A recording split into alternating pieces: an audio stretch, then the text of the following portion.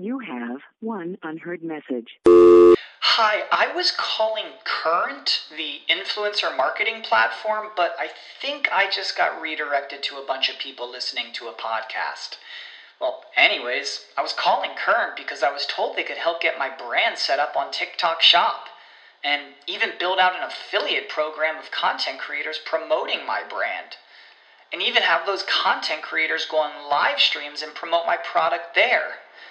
Wow, I could really use Current. I also heard that the brands they work with are making millions in sales. I guess I'll just go to their website at current.tech. What's the easiest choice you can make? Window instead of middle seat? Picking a vendor who sends a great gift basket? Outsourcing business tasks you hate? What about selling with Shopify? Whether you're selling a little or a lot, Shopify helps you do your thing, however you cha-ching. Shopify is the global commerce platform that helps you sell at every stage of your business. From the launch your online shop stage to the first real-life store stage, all the way to the did we just hit 1 million orders stage. Shopify's there to help you grow. Whether you're selling scented soap or offering outdoor outfits, Shopify helps you sell. Wherever and whatever you're selling, Shopify's got you covered. Sign up for a $1 per month trial period at shopify.com/try. Go to shopify.com/try now to grow your business, no matter what stage you're in. Shopify.com/try. Welcome to Webcology. Webcology is the show that takes you into the deepest and darkest ends of the ecosystem on the internet. Our guides will take you on a journey into web marketing and bring you the experts and the information so that you can further explore the web marketing world. Now, here are the hosts of Webcology, Jim Hedger and Dave Davies. Hey everyone, welcome to Webcology on WMR.fm. It's January the 6th, 2022. Welcome to Webcology, the 2022 edition. Moving into the new year, I got this weird sense of deja vu. Tonight, we're going to party like it's 2022, the updated version of 2020. This is the 6th day of January 2020, and a year ago, but before the attempted coup, we were all so much younger. Now it just sort of feels numb and dumb and sometimes sort of pointless. Feels like we're entering New Year running pedal to the metal on full tilt in neutral. The incredible spikes in COVID infections over the last few weeks from Omicron is so far beyond believable. It makes knowledge of what's coming in the next 2 weeks kind of unfathomable. Happy New Year, eh? I got Omicron for Christmas. Myself and my partner Shauna both got exposed and infected over the 2-week holiday period. I think it might have happened in a cell phone store. There was a girl working behind the counter, coughing her brains out, behind a mask and everything, of course. But I that was the beginning of the Omicron variant in North America, and I just knew that it was going to be a bad Christmas. Anyway, for me, it was really mild. I had a nasty cold sore and a half day of sniffles. I would have gotten exposed about 10 to 14 days after getting my third dose of a booster shot of Spikevax, which is the punk rock name given to the Moderna vaccine. Shauna, my partner, who, as many of you know, was infected early in April 2020, got her second bout of COVID. In her, it's manifested as one of the harshest flus she's ever had in years. And she's suffering pretty badly right now. Like, as I speak, she had yet to receive a booster shot. She's probably going to be okay. But it's just a terrible thing to fight through. Friends, I think the next 2 weeks are going to be kind of like crazy. I'm hoping I'm wrong, but expect a lot of people to phone it in sick and a lot of services and shops to be shut down for lack of staff. If we're smart, 4 to 6 weeks from now, things could look very different. But one thing that the last 2 years has taught me is that we're not nearly smart enough when it comes to existential emergencies. 2022 is going to teach us all a lot of lessons, some good and some bad. How it works out will have a lot to do with how we learn them. Welcome to a new year. This is our 17th, maybe 18th year of Webcology. I'm really excited moving forward. Dave's not here this week. He had a unexpected and unavoidable scheduling conflict. In his place, we have Christine Schackinger from Sites Without Walls in Las Vegas. Christine, you're a hero. Seriously, you jump in at the last second all the time, and thank you so much. Oh, well, thank you for having me. I always like doing the show with you. So Well, Happy New Year. Happy New Year too. You spent your New Year in Colorado, Cripple Creek, not Cripple Creek, but up in the mountains, Colorado. I'm just down from a wildfire.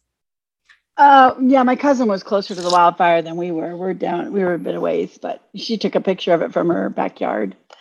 That was crazy. 1,000 houses destroyed in less than, I think, 8 hours.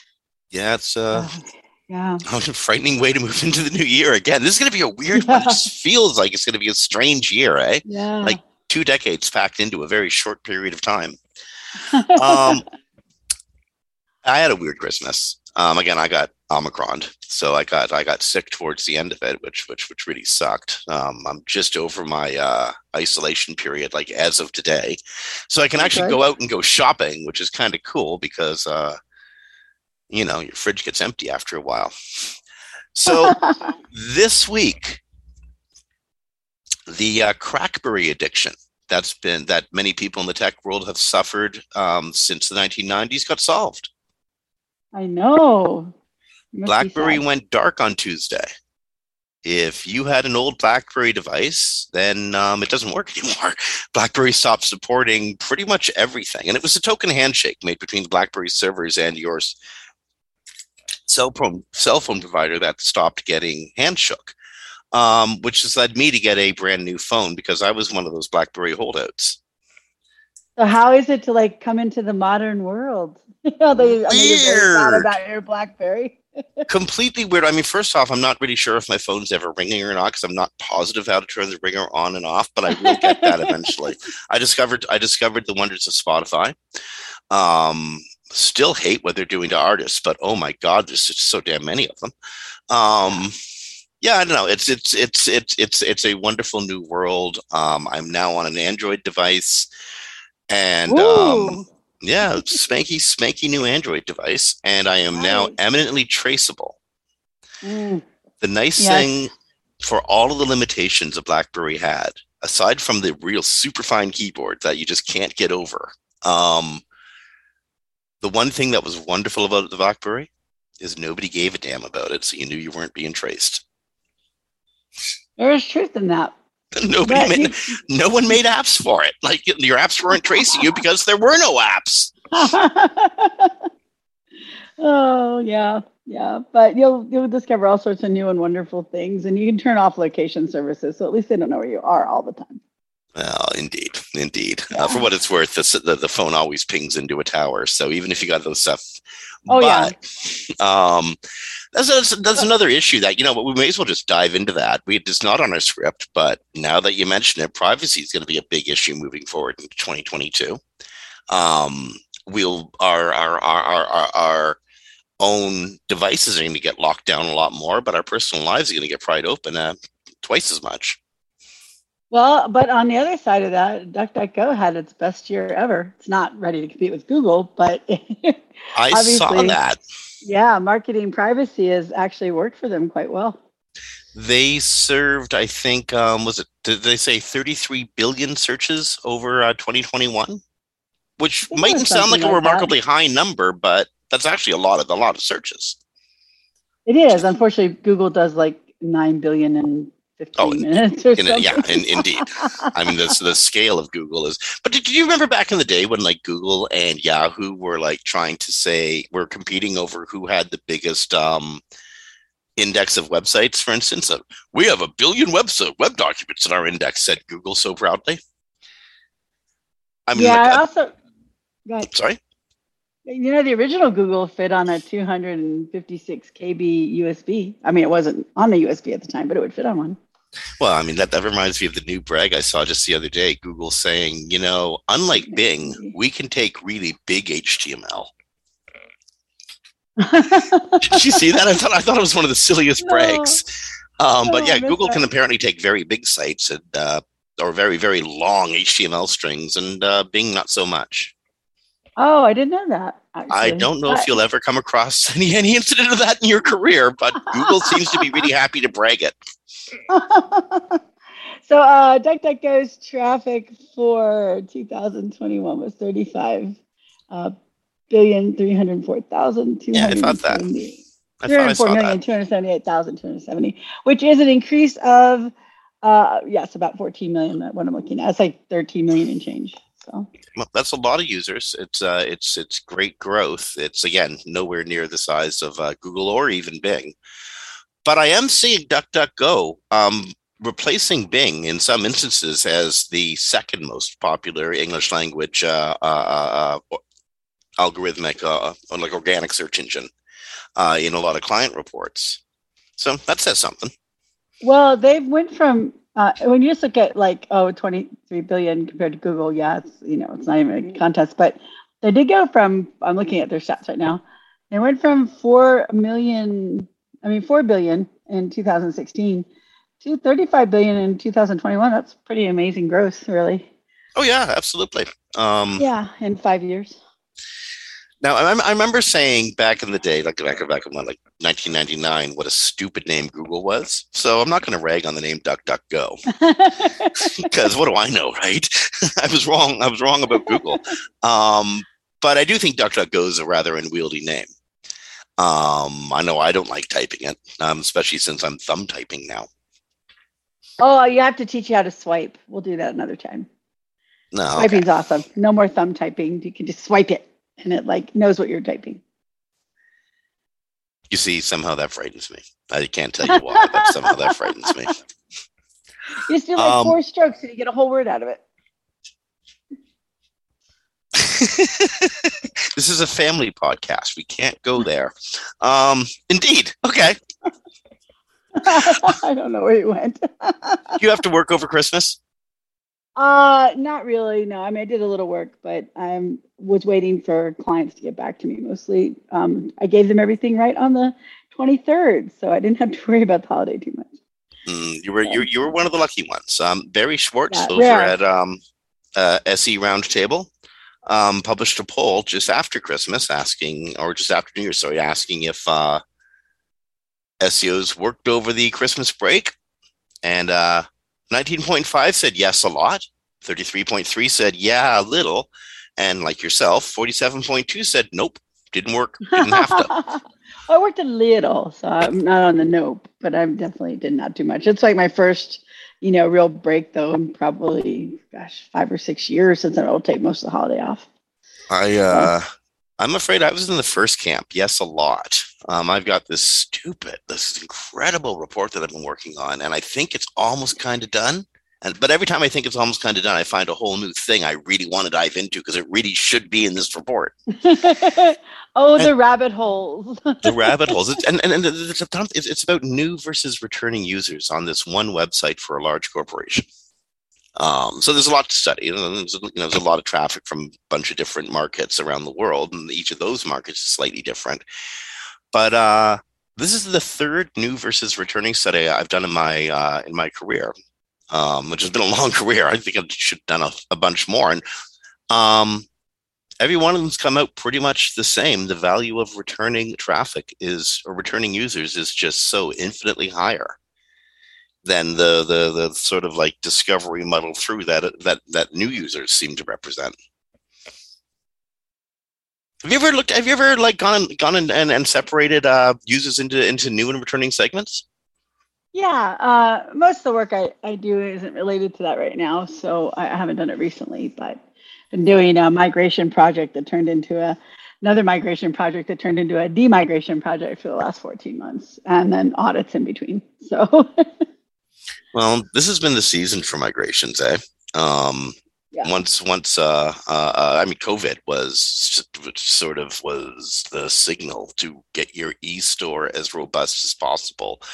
And for a lot of people, that meant moving away from WordPress and moving to one of the actual serious, and not to say that WordPress, WooCommerce, not to say those aren't serious products, they are, but there are now platforms that were designed 100% specifically for e-commerce, and that is where the migrations that I worked on anyway tended to move towards. I haven't been this interested in SEO in a long time.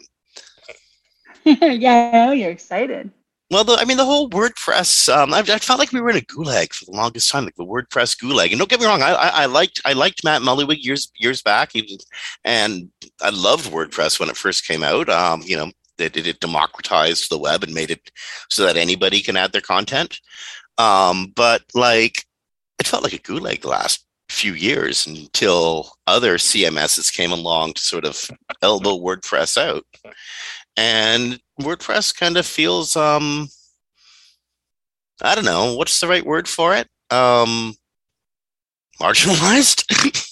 Oh, I don't know. We have different views on that. WordPress still controls like something like 40 or 50% of the websites out there. Oh, no argument, no argument about that. But I mean, even last year, the challenge between Wix and WordPress, where everybody going into it was like, well, this hands down, we obviously know how this is going to work out, and it didn't work out the way we thought it would.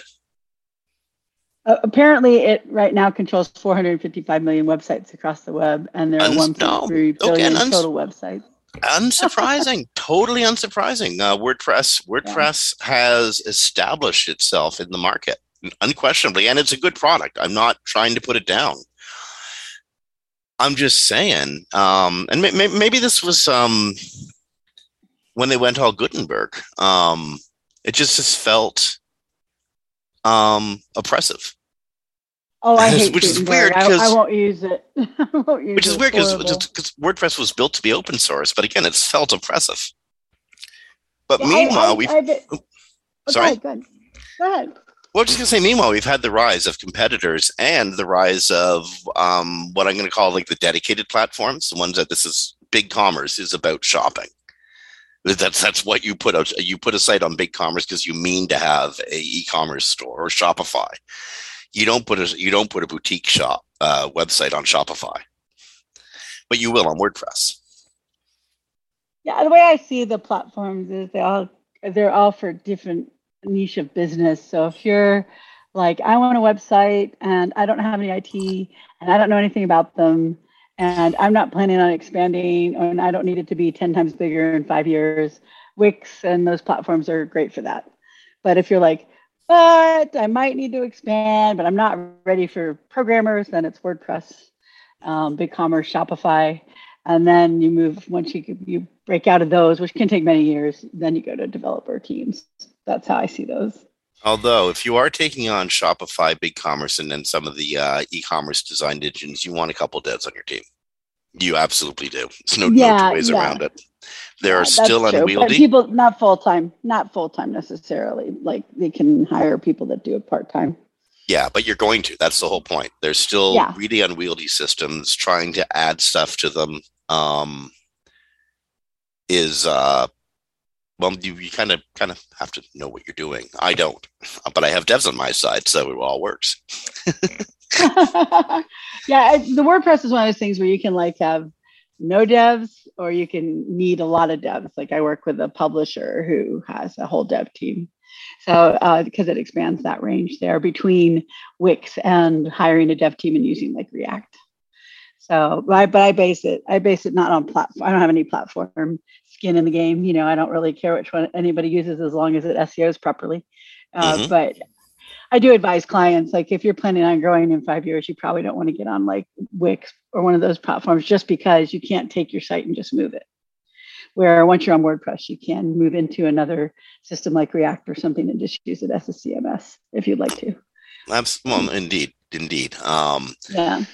It's also incidentally can be a problem with some of the larger shops. You can migrate from say Volusion to Shopify or you can move between WordPress and BigCommerce, but again, you probably will want a couple devs to help out because you're going to be doing some back end work, and if you're not qualified, don't mess with it. Sure, of course, yeah, definitely. So this is the first show of 2022. And shows like this are neat because you kind of got to look backwards and look forwards.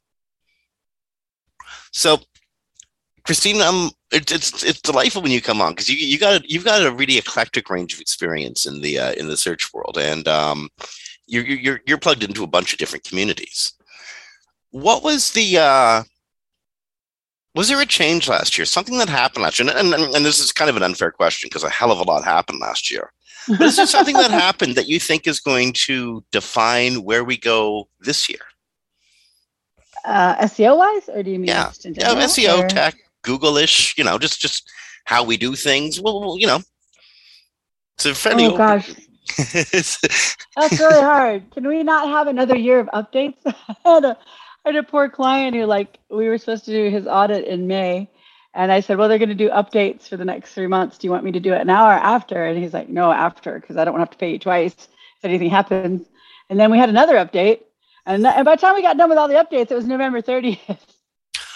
I would prefer another year without that many updates in a row. I know they update things on a daily basis on a small scale, but the massive rollouts, it's like, when do we do the audit? There's no time in between. Well, in 2020, Google did over 4,500 changes. Some of them were small tweaks. Some of them were fairly significant. They do that all the time, but these were major algorithm changes because we had the core update and the page speed update. We ran all summer, and then we had the spam, 2 of those. We had 2 core, 2 spam, 2. Yeah, we had the Predator update at the beginning. Yes, yeah. Exactly. Went after link spam in July, and they went after libel at one point. The 2 product reviews. It was like we open the year with a product review. We end the year with a product review update. Exactly. There was no breathing space. So I told my client, I said, you want me to wait till they're all done? He's like, yeah. So I will get him his audit in 2 weeks from last May because there was no space in between. I've been mentoring a kid in India who's interested in SEO, and that's one of the things I told him is if you expect to be taking breaks or having vacations or a really well scheduled life, especially in the first part of your career, forget about it. That's not going to happen. Disabuse yourself of that notion. No matter how well stocked your travel laptop is, you're still going to get bound to your desk whether you like it or not. Well, part of the thing too is if you're really good SEO, you tend to like puzzles and solving them and rabbit holes. So even though maybe somebody who's not as dedicated gets off at 5, you're like, but wait, I just found this anomaly. And now I'm going to spend the next 24 hours trying to figure out what it means from the client side. Well, and because Google doesn't stop, Google is constantly churning and processing, thinking and perceiving. The moment you notice that anomaly, you see something weird, you can't sleep on it. You can't say, well, I'm going to get back to this tomorrow. And then, because there's no time. It always feels like it's mission critical. That's like when John said, you don't really have to go to fix an update right after it happens. If you go down, I'm like, have you ever worked with our clients? Because no client is going to let you sit there for 2 or 3 weeks during the holidays, not working on their decline. Not going to happen. Indeed, although it's important, I think this is one of the things that we've been saying for the last 17 or 18 years on this show is when there's an update, take a Valium, take a chill pill, slow down for a second, and don't react too quickly. But the days, there used to be a time, and I'm sure you'll remember this, when people would instantly diagnose what this change was all about, and then everybody would brigade on it. Well, I don't see it happening so much anymore. Oh, I do. I see studies or reports come out within a day of the launch. But also a good deal of ridicule came out about those studies, which I think sort of limits the impetus to release said studies. That's true too. You know what we really need? We need Ryan Jones to find more time on his hands so we could fire up WTF SEO again. Oh, I know. I missed that.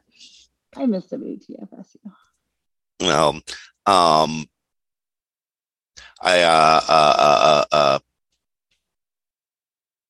how to say it? We have some serious.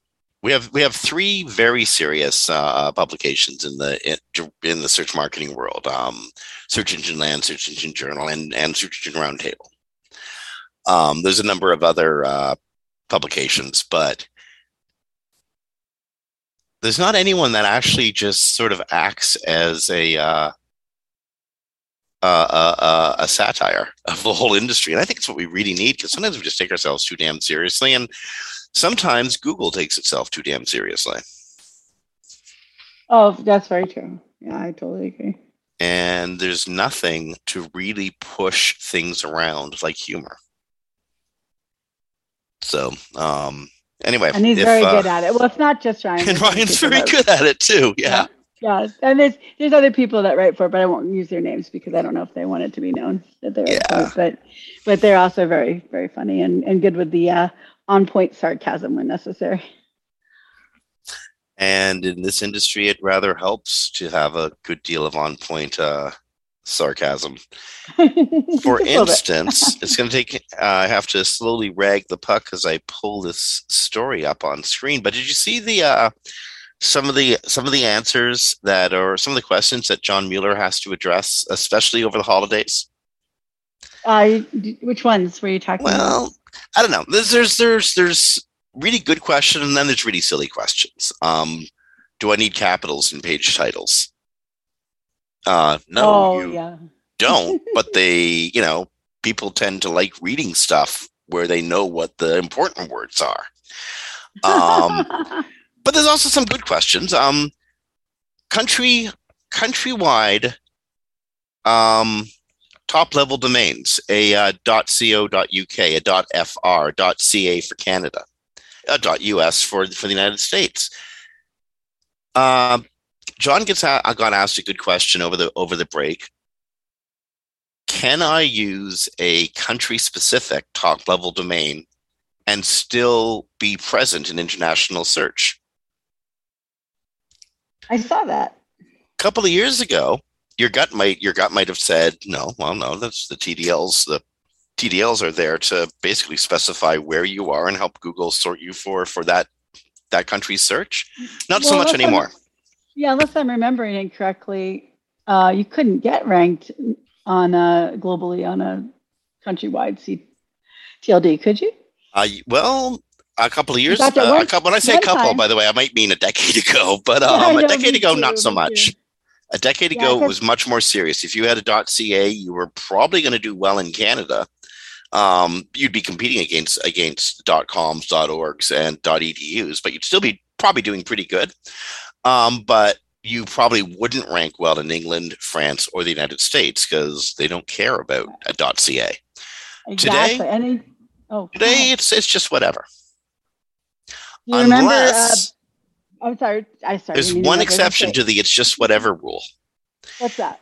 If you're trying to say you have a .ca and you're trying to target the Brazilian market specifically, you can't use your country-specific top-level domain, a website at a country-specific top-level domain, to specifically target traffic from another country.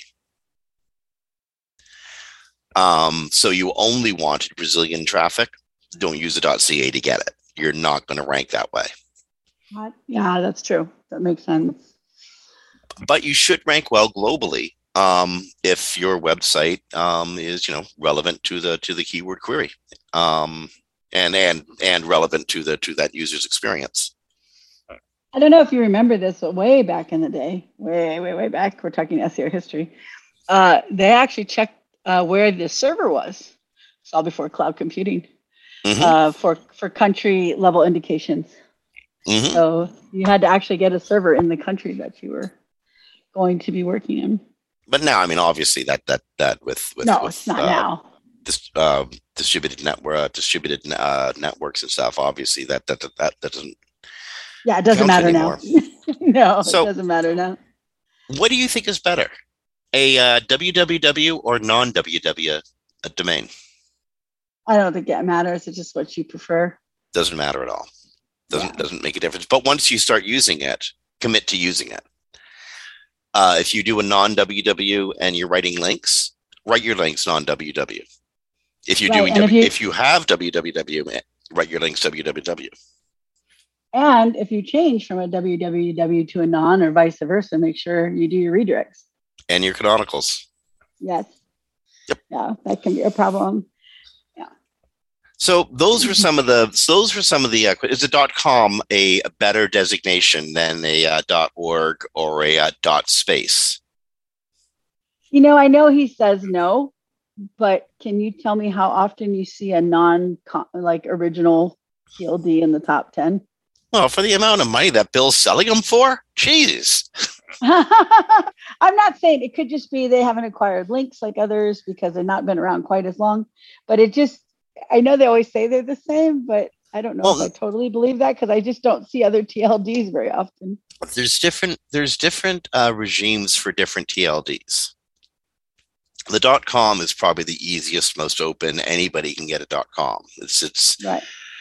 But to get a .ca, that's a little different. You have to have a registered address in Canada. To get a .co.uk, you've got to have a registered address in the UK.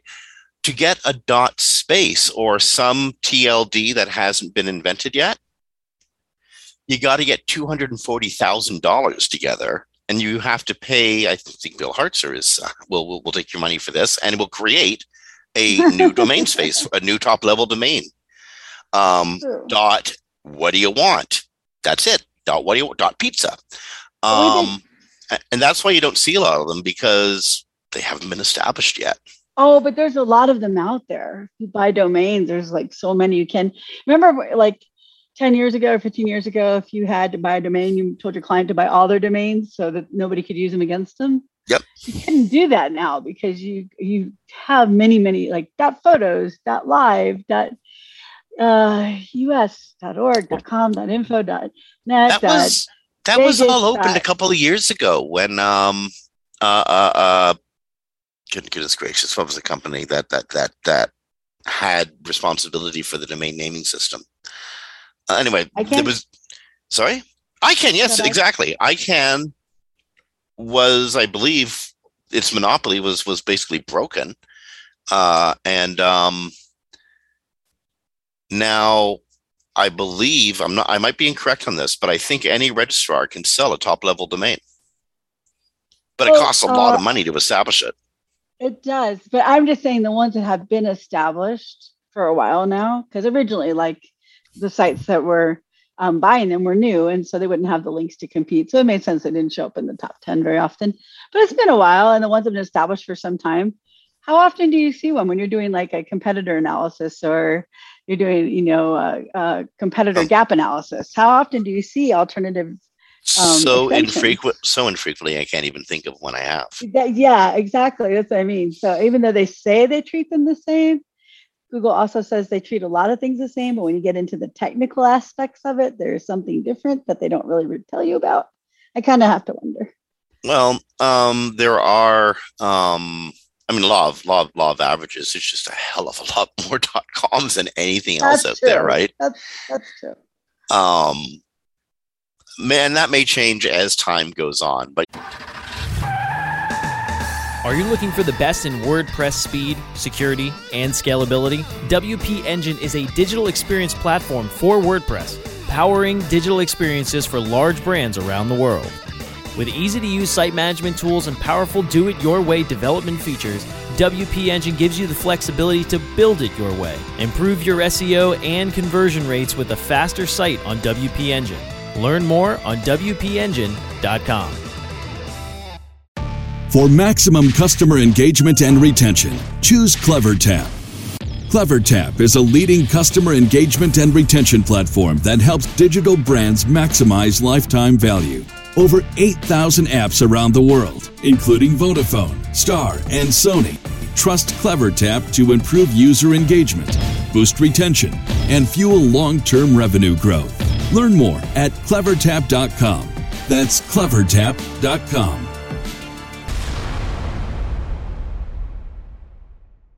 Miami is more than beaches, palm trees, and fun in the sun.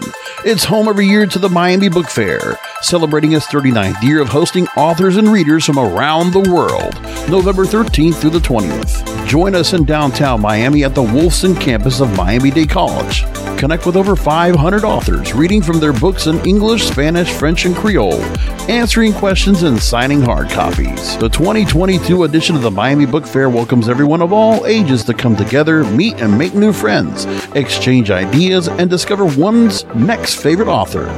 Let's explore, discover, and learn together. Featured authors will include award-winning novelists Anthony Horowitz, Ben Mesrich, Craig Johnson, Danny Shapiro, Elena Shapiro, Jamie Attenberg, poet Sandra Cisneros, and authors writing about the trending topics of the day. Lisa Genova, Jerry Stahl, Marie Brenner, Mark Kurlansky, Samantha Cole, Stacy Schiff, Katie Tour, and many others. For more information, please visit MiamiBookFair.com. Follow the fair at Miami Book Fair and join the conversation hashtag Miami Book Fair 2022. You are right now. There aren't a lot of...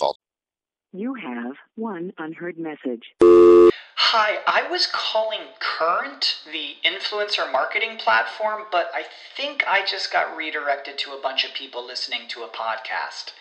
Well, anyways, I was calling Current because I was told they could help get my brand set up on TikTok Shop, and even build out an affiliate program of content creators promoting my brand, and even have those content creators go on live streams and promote my product there.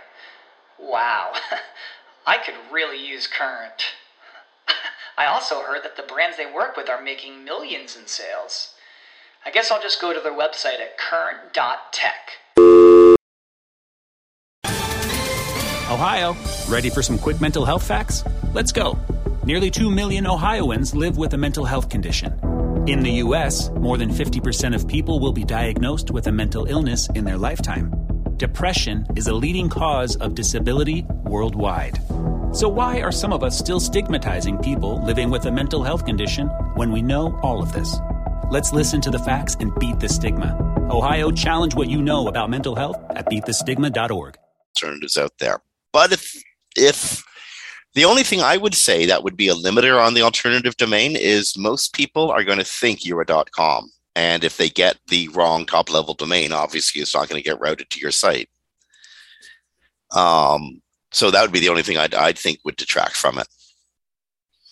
Yeah, possibly. Like I said, you're right, though. There's a lot more .coms and stuff. And I'm not saying I have any knowledge that there is a difference. I'm just saying I just don't regularly see them. Yeah. I think by now you would start to see them pretty well intermixed.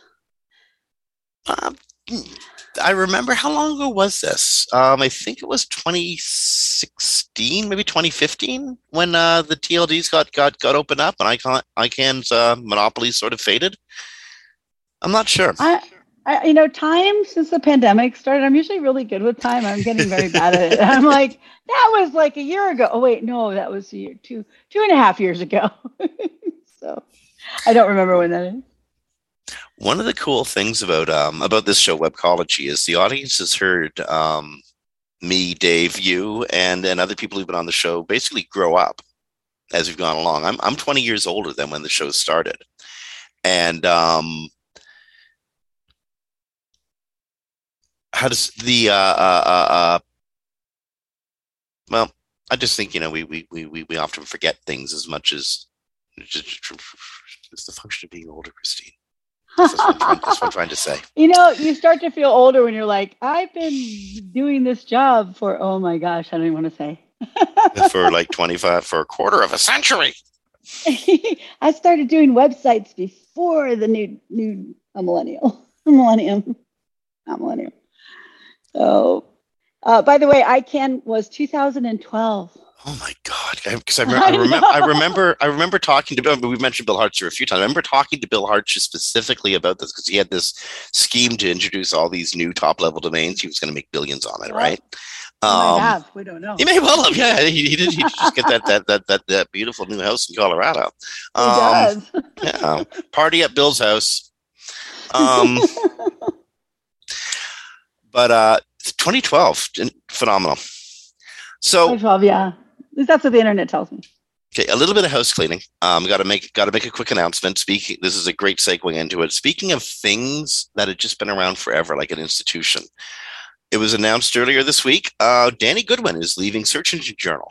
Why? We don't know, but we're going to get the scoop on it Danny is going to be joining us here on January 20th on Webcology to talk about his life editing decision to leave Search Engine Journal, and to talk about a life editing some of the largest and most read search news websites in his career.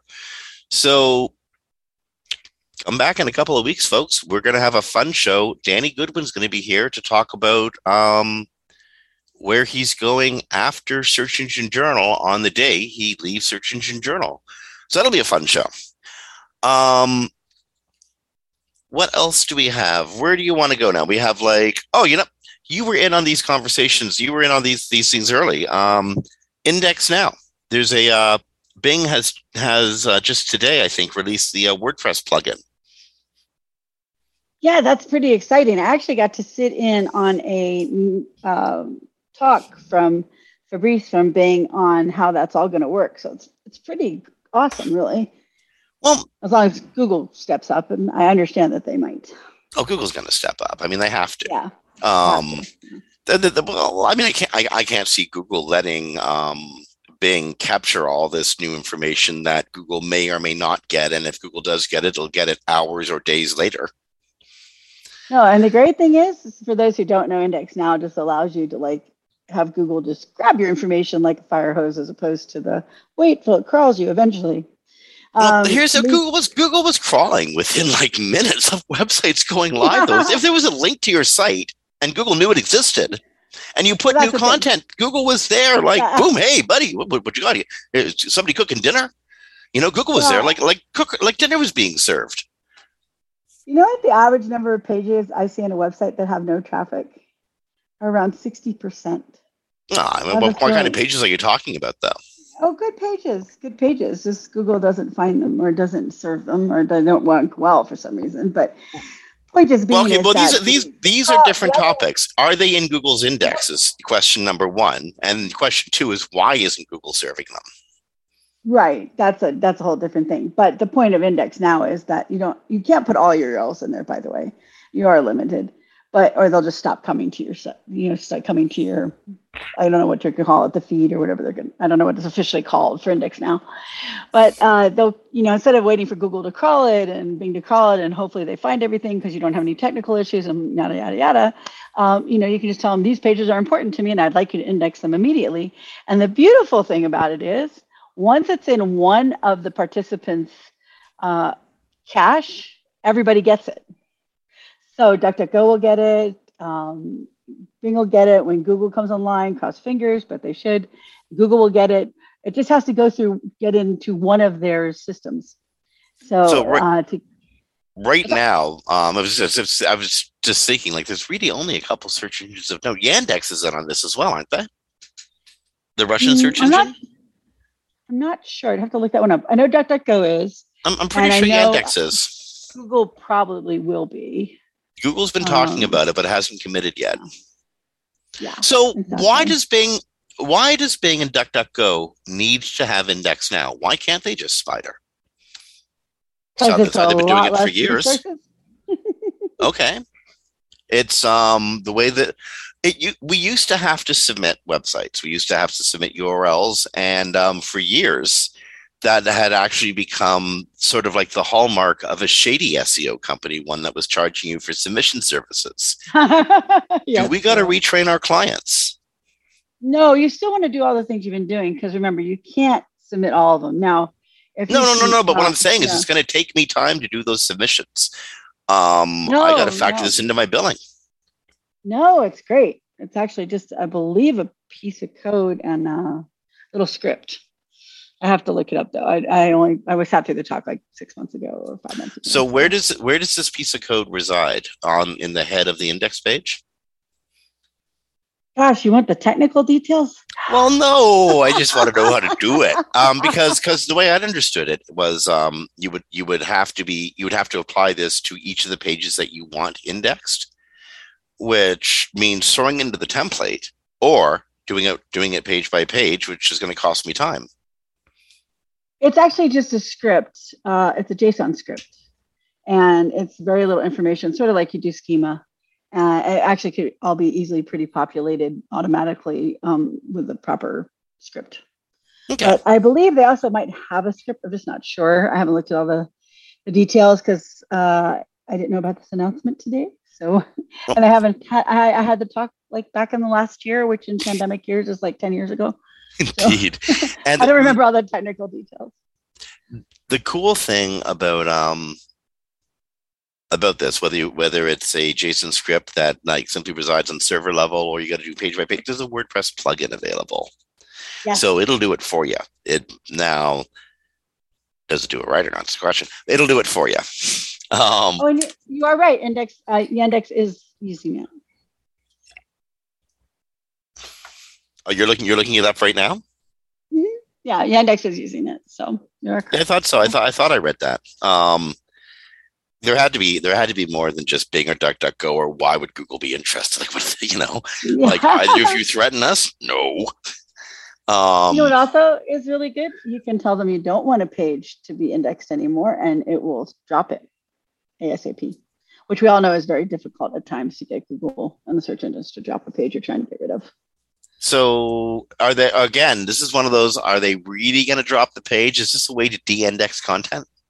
Yeah, you submit with your feed. I don't know what it's officially called, with your JSON post or whatever it is, that you are 404 or 410ing the page, and it will notify the search engine immediately to drop it.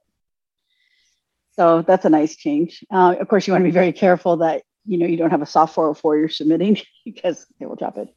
But it's also that, and for major changes to the page. So let's say like you did an SEO guide last year and you want to update it for 2021, you could put it in your list of URLs to immediately pull to index, which would be nice. So hopefully it'll mean things get there faster. And this is just a dream. I don't know if it's even possible, but gosh, couldn't they use this to authenticate who submitted the content originally? Maybe. Just maybe. Possibly. Although you'd think Google would know. I pulled it off of this server, and this server is associated with this website. Like, you'd think they'd know that. Well, and also news sites actually have a special XML feed that you give them, a special sitemap and an RSS feed. So they should be able to know who did it. Because crawling wise, I get why they can't, because they crawl things at different rates and different times, and they might hit one site at one time who copied them already. But nevertheless, there's tons of markers leading back to the original server. Yeah, but I do believe with something like this, they really should be able to, because you're literally posting it in this JSON service before anyone else would have it. And you could just timestamp it the minute it came in. But I don't know if they do that or not. If this solves a problem that has been vexing writers for time immemorial, at least since the very earliest days of the web, that would be wonderful. Yeah, but I have some dreams for Google, and they don't always come true. Like, couldn't you just put a robots text in there? I mean, not robots text, but the meta robots, and not let you rewrite our titles and descriptions? And they tell me no. So. Although they've also Google for listeners who were hiding under a rock during that 2-week period, Google started in earnest changing titles and meta descriptions displayed in their search results pages. They've pulled back from that a little, haven't they? I mean, they were going at it. They were, but actually, truthfully, it is a potential legal issue for them because it is business interference. I mean, you can actually show Google change your title tag, and I can show you revenue drops based on the title changes that they made. So I talked to a couple of large clients who have quite a bevy of lawyers, and they were looking at the possibility of suing them. And I don't know if Google wants another lawsuit right now because they're in 2 really big ones. Well, the last thing Google wants is a lawsuit from the advertisers themselves. Like a lawsuit from, say, France, Google doesn't really care. That's the cost of doing business. A lawsuit from the EU, whatever. Google will pay a couple $100 million and consider it settled. But a lawsuit from its advertisers, that could be trouble. Well, yeah, and they're already in trouble with their advertisers for what they did with AMP. So. Okay, which great segue into just a little quick piece of John Mueller advice. Google is amazing with migrations now. Like I wrote like a 15-page manual on doing a migration for a very large website that's just gone through, and it wasn't necessary. Like they did all the things right and all the stuff, but Google handled it exactly as it was supposed to.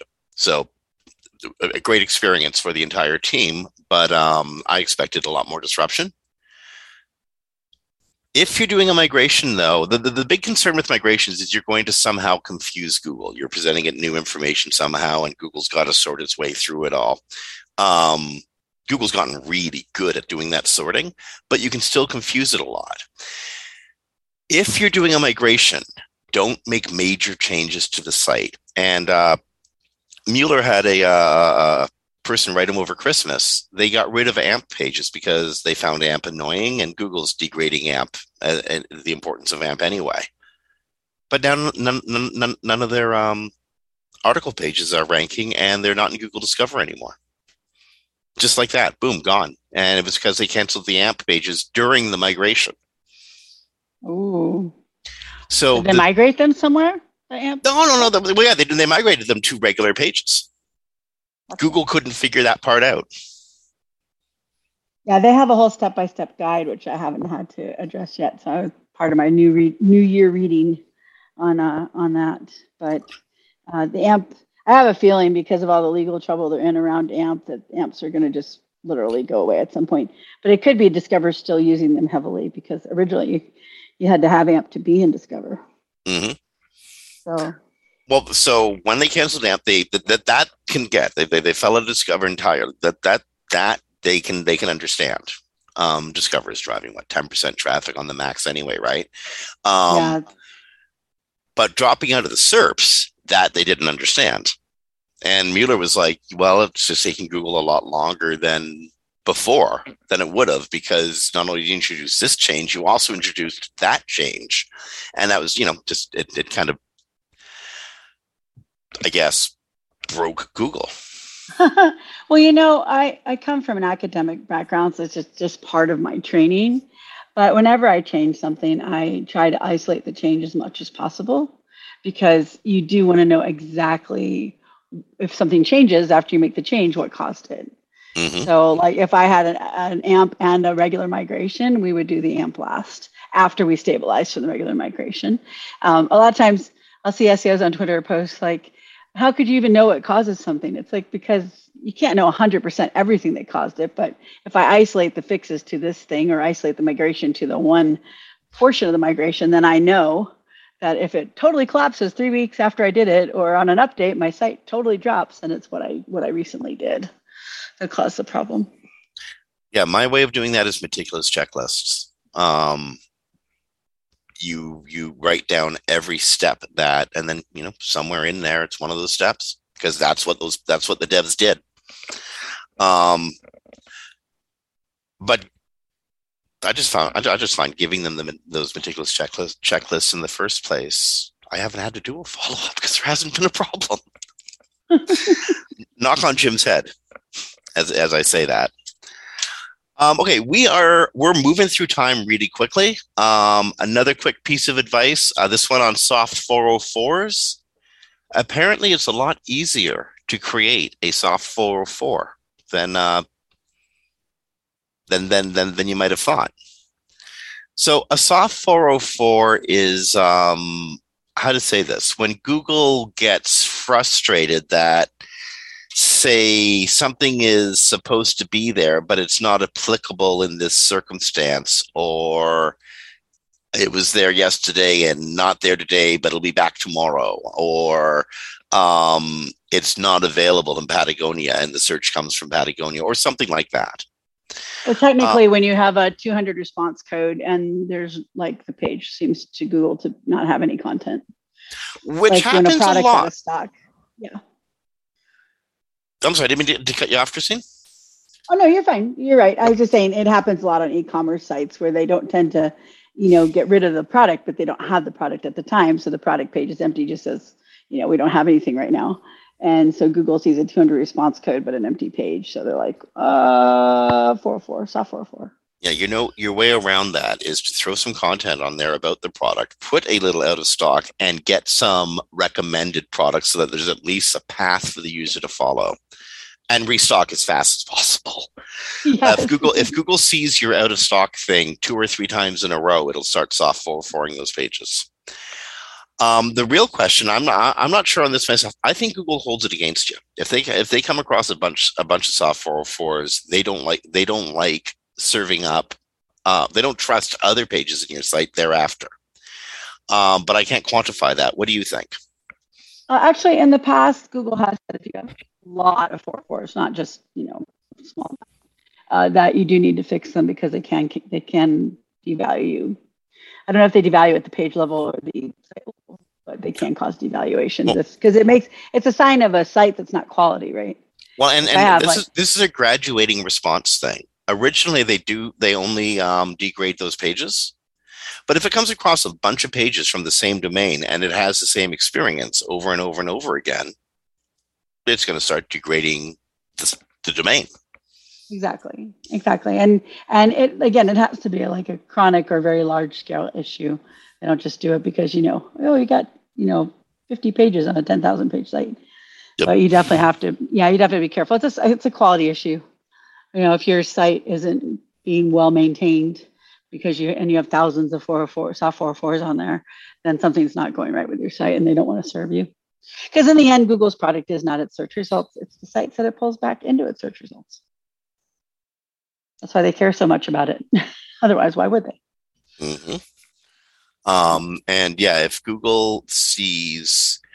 Now, for everything we're saying that's negative, the exact opposite can be positive marks on your website. If you look in Search Console and you see a bunch of soft 404s and you fix them, and then Google has a couple cycles through your website where it doesn't come across these problems, you're going to see a very positive reaction. And to the contrary, you should tend to see. I should say. You definitely should. But there's a contrary to that. I've worked with this with clients.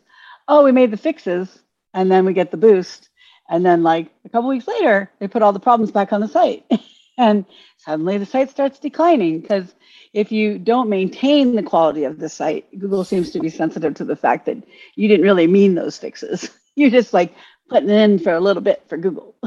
So I have noticed in my site recoveries that it's important that not only you put in the fixes, but that you maintain those fixes. I really hope you're talking about the one site I think you're talking about, and not a bunch of other ones. Because I just shake my head saying, "Why the hell would somebody do that?" I can give you a really quick example. Most companies, especially new sites, think that the more ads you put on the page, the more money you make, which is not true. Because you irritate your users.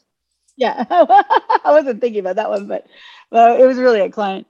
And, if you get down to like 4 to 6 ads max, you make a lot more money. The page is a lot faster. Users aren't frustrated using you, and they don't leave you forever because they're tired of your ads. So we took off, this is a few years back, 2016, 2017. We took off the 14 ads, and we only had 4. And their page speed, when page speed was a much heavier part of the algorithms than CWVs. And they came in one day and they had a 200,000 visit increase from their much improved page speed from the much less ads. So, and then they maintained that for about 3 weeks until they put all the ads back on the page because they were having so many more visitors. They thought, well, we just put the 14 ads back and make more money. But a few days after they did that, they started a rapid decline. So I had the same sort of issue. I think it had to be around 2014, 2015. And there was a formula that one of the ad account managers started working out. And I forget exactly how many ads we had where we'd remove ads, we'd put more ads on just to see what would happen. And she got to the perfect ratio of ads to content. And again, this is back in 2014, 2015. I'm sure that whatever she came up with absolutely doesn't apply anymore. But it's the kind of problem solving and thinking that SEOs and their partners on the website team have to do. Yeah, very true. Yeah. Okay, we got a couple more minutes in the show. We got 3 or 4 more minutes before we have another show coming up behind us in the studio. If you have a multi-language site, Google is suggesting that you should have a very, very good translations for each language. You mean not running through Google? Don't use Google Translate to translate your stuff No, if you want it to rank in no, Google. Yeah, exactly. Meta. This is Google Translate. But Google Translate is a lot like Google Fonts. Really cool thing to have there, but don't use it. Don't ever use it if you want to do something important. Google Fonts. You ever point out to everyone, every large SEO engagement has somebody on the team you're working with who I call Dr. No. And that's the one who always crosses their arms and says, I hate Google. It can't be done. And they dig their heels in.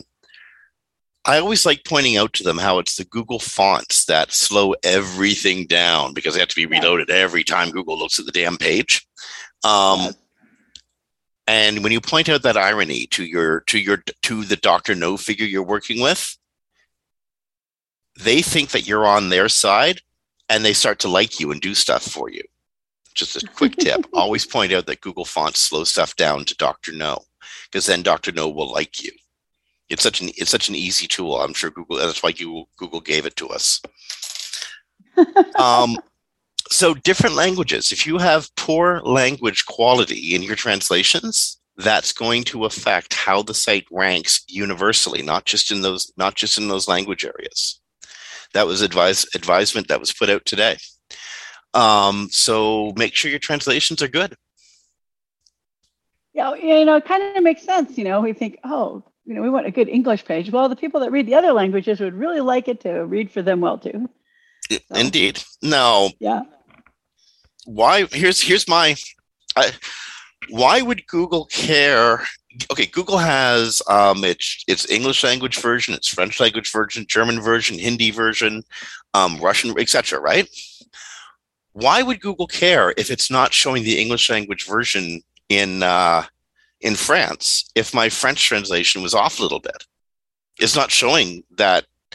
You know what I mean? It's not showing that content to the French audience. So why should my English language page get punished because my French sucks? Because your site has an overall quality rating? Well, that's what it comes to. Yeah. I'm like, I think that's right. No, I think that Google doesn't actually reveal that, but that's got to be the right answer. It's a quality thing, and showing you don't care about.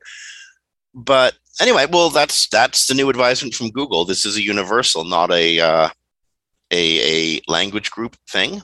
So do it right. Yes. Okay, we've gone around the whole clock. It's top of the hour on the 6th of January, 2022. Christine, before we go, it's the first show of the new year. Is there anything you want to tell or advise this audience? Oh, gosh. Just to put you on the spot a little bit. Yeah, I've only been back from break for a day, so I'm kind of out of it. I got my flight canceled in Denver, so it took me an extra day and a half to get back. Just keep doing what we're doing. What are you watching out for this year? Like, what's going to be your bugaboo this year? What do you think? I want to see what Google's going to do with CWVs, because right now they're hugely disappointing, and they're not a devaluation factor, but they're not really doing much for up valuations.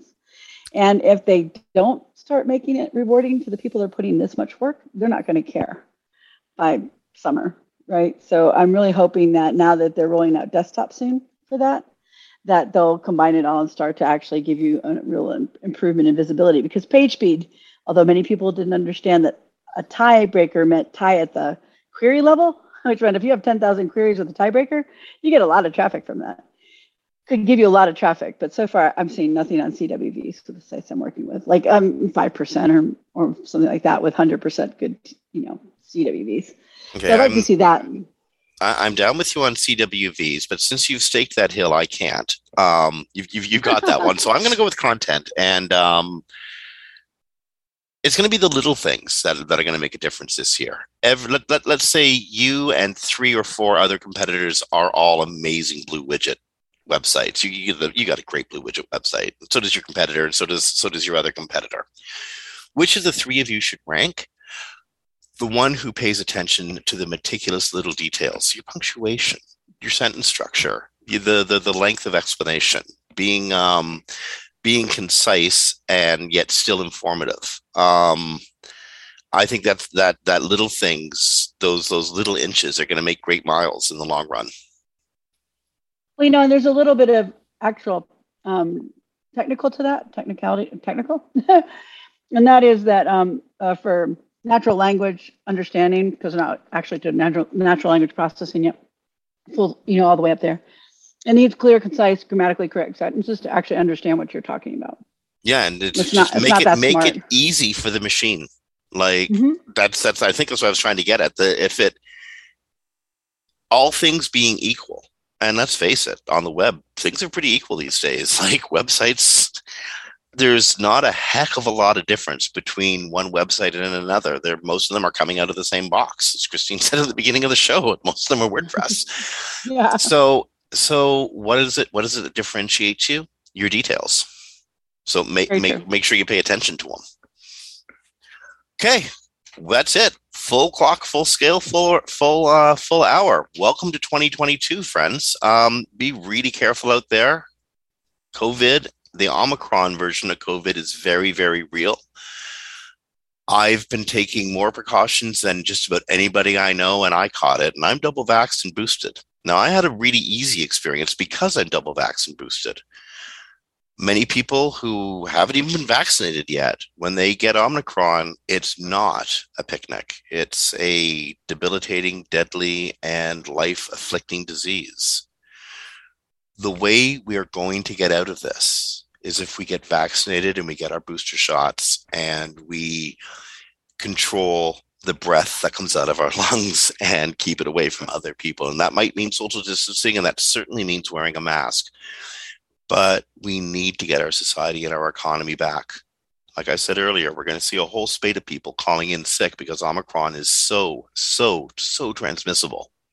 Mightn't be as virulent, mightn't make you as sick, especially if you've been vaccinated, but it does make you sick, and you can't be around people when you're passing COVID. So get vaccinated. Please do. Can I add two quick things to that? Get boosted. Get boosted if you can. I know in your country it's a little bit harder. In mine it's not. Because you don't get long COVID with a booster. And long COVID, they are finding, is an autoimmune disease. It drops off auto antibodies into your system, and it causes it to attack itself for a very long time, and it's very brutal. So you get that booster shot, you're not likely to get the long COVID. And wear a 95 mask. The regular surgical mask and the cloth and the gaiters are not sufficient enough against Omicron. Yeah. Not only is it about protecting others when it comes to masking these days, it's also about protecting yourself. Wear an N95 or a KN95. Stay safe. Take care of your communities. Get vaccinated. Rank well. Be kind to each other. And Christine Chackinger from Sight Without Walls, thank you so much for sitting in. A big thank you to our producer, Braska, and to the guys in studio. And thanks to Darren and Brandy and the WMR family. Friends, this is Jim Hedger from Digital Always Media, speaking on behalf of Dave Davies from Beanstalk Internet Marketing. Stay tuned. We'll talk to you next week.